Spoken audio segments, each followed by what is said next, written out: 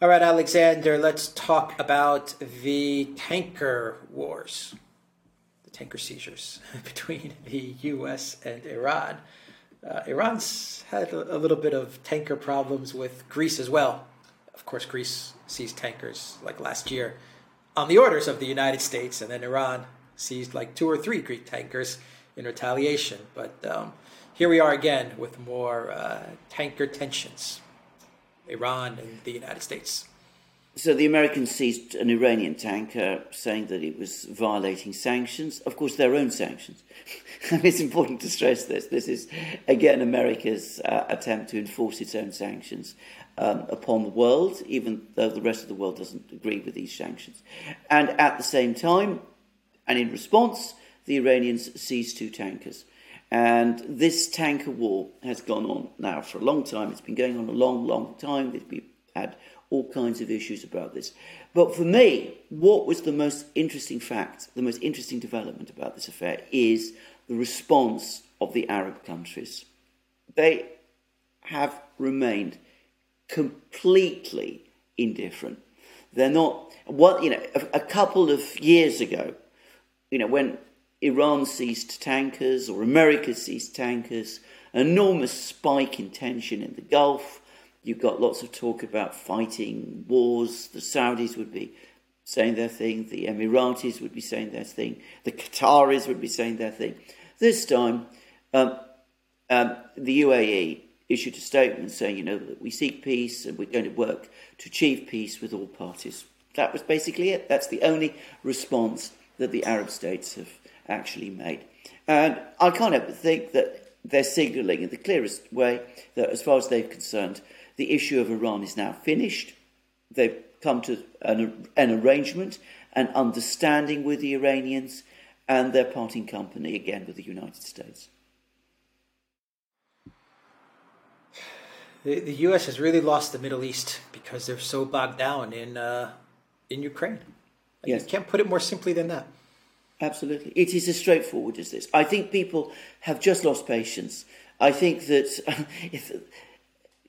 it's remarkable to think how quickly this whole position has collapsed.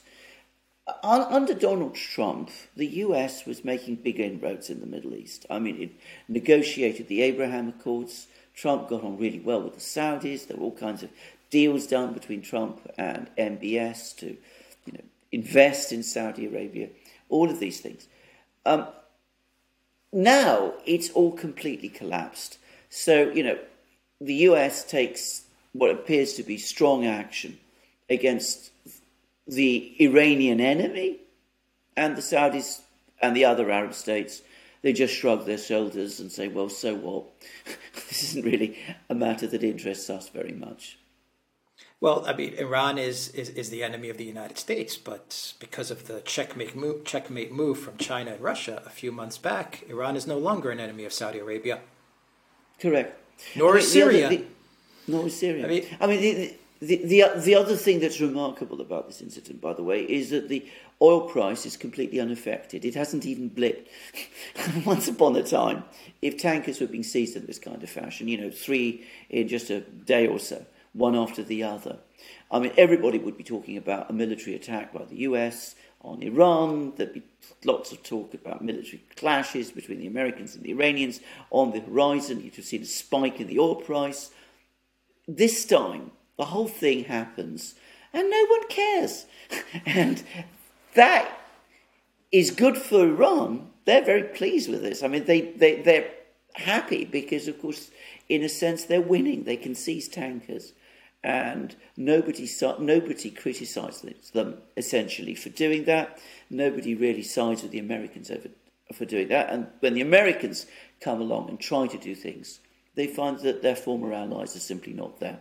So it's extraordinary how this whole issue of Iran, which dominated, the media, headlines, created this enormous tension, has suddenly, it's as if it's gone.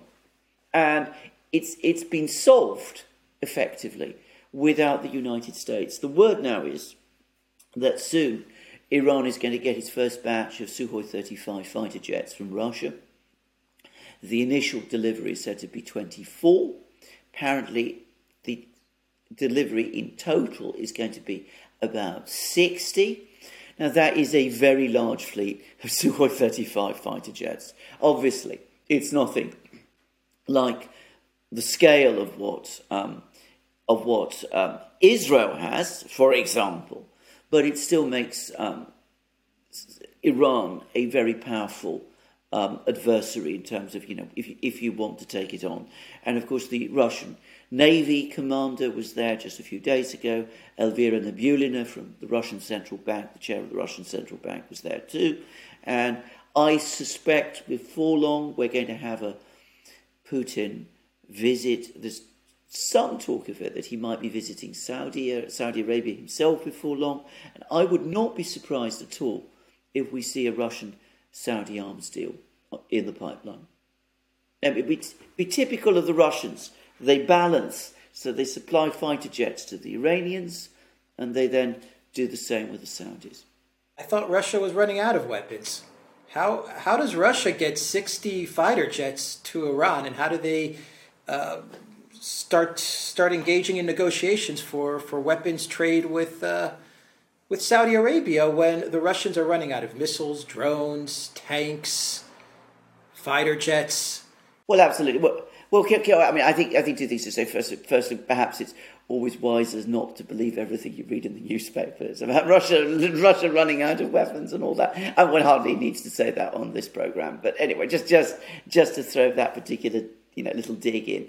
But the second point I'm going to make is, of course, they're not going to deliver 60 fighter jets tomorrow. I mean, this is going to be a trade that's going to happen over several years. I mean, we're probably talking about 5, even 10 years. I mean, because Iranians have to be trained to fly these things. You have to create the infrastructure in Iran to do that. I mean, this is a big deal that's going to be worked through over several years. So we're not just going to see large shipments of Su-35s to Iran. But the thing to say is this: the Russians still manufacture the Sukhoi 35. I mean, it's still their premier fighter jet. But of course, they've now got its successor, the Sukhoi 57, their fifth generation fighter jet. They've got that already in early production, and the Sukhoi 57 flew back in December, apparently with its new engines. So it's really almost there for volume production. So at some point, presumably, the Russians will want to replace the Sukhoi 35s that they have in their arsenal with the more advanced and more modern Sukhoi 57, and that will release Sukhoi 35s for sale to countries like Iran. Yeah, but the Russians are making the deals. I think that's the point. Yeah, absolutely, yeah. And these are deals which have nothing to do with Ukraine and the conflict. No, I mean, this is not... No.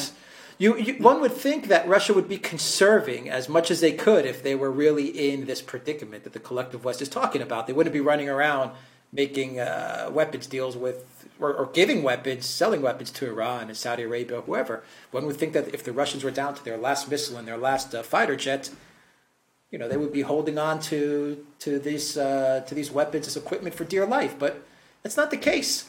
No, they're not. I mean, we've discussed this multiple times on this program. I think the West has completely misunderstood and massively underestimated the size and sophistication of the Russian military-industrial complex, and indeed of the entire Russian economy. That is the big story of this conflict in Ukraine. I mean, remember, the sanctions, which were supposed to obliterate Russia, failed. I mean, this is now even a bit admitted in the mainstream media in Britain.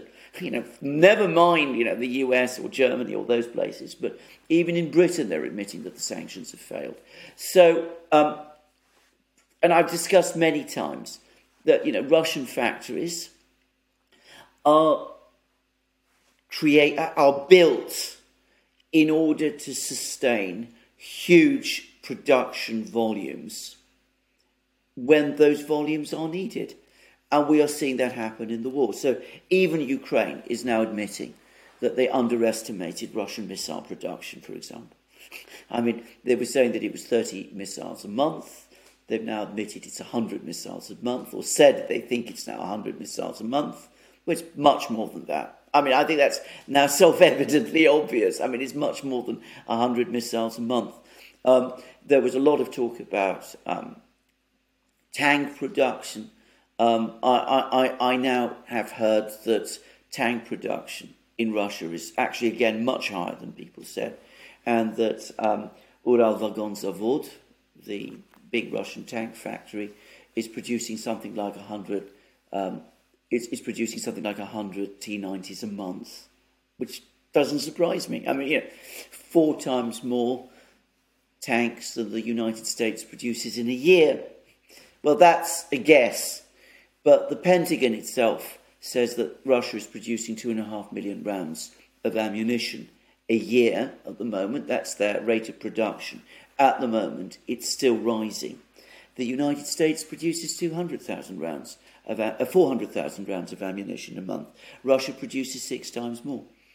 6 times more ammunition than the United States.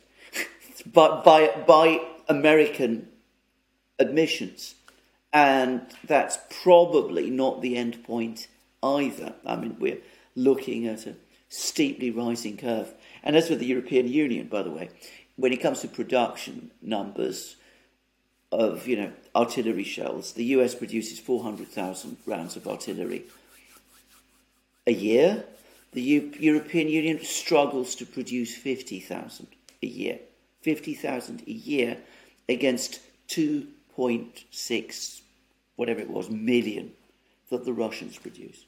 So, people just got Russia completely wrong. And these are Western figures. They might actually understate the real production numbers in Russia. I know some people think so. Yeah, okay, well, we go back to Iran and the Middle East. They obviously haven't underestimated Russia. They haven't underestimated China or BRICS, and they're clearly making a move in that direction. Yes, that's exactly what they're doing. Yeah, I mean, to my mind, this tanker war is another. It's not even a tanker war. I mean, it's a tanker war, and the world yawns. I mean, this is what's so astonishing about this. I mean, it's not as if anybody any longer cares. I mean, what was big news just a year, 2 years ago. It's quite extraordinary to see the extent to which, as I said, the caravan has moved on, or the train has left the station, whatever metaphor you prefer, and how uninterested the world is in the actions that the United States has taken, and how uninterested they are in the actions that the United States might take. The big danger, of course, in all of this is that the neocons must be seething over this in the US, and they might be saying to themselves, well, we've got to do something really big in the Middle East in order to try to attract attention, like perhaps bomb Iran. Not a good idea, but, who knows. But for the moment, at least, as I said, the world yawns. All right, we will leave it there. The Duran.locals.com. We are on Rumble, Odyssey, BitChute, and Telegram. And go to Duran Shop, 10% off. Use the code. Good day. Take care.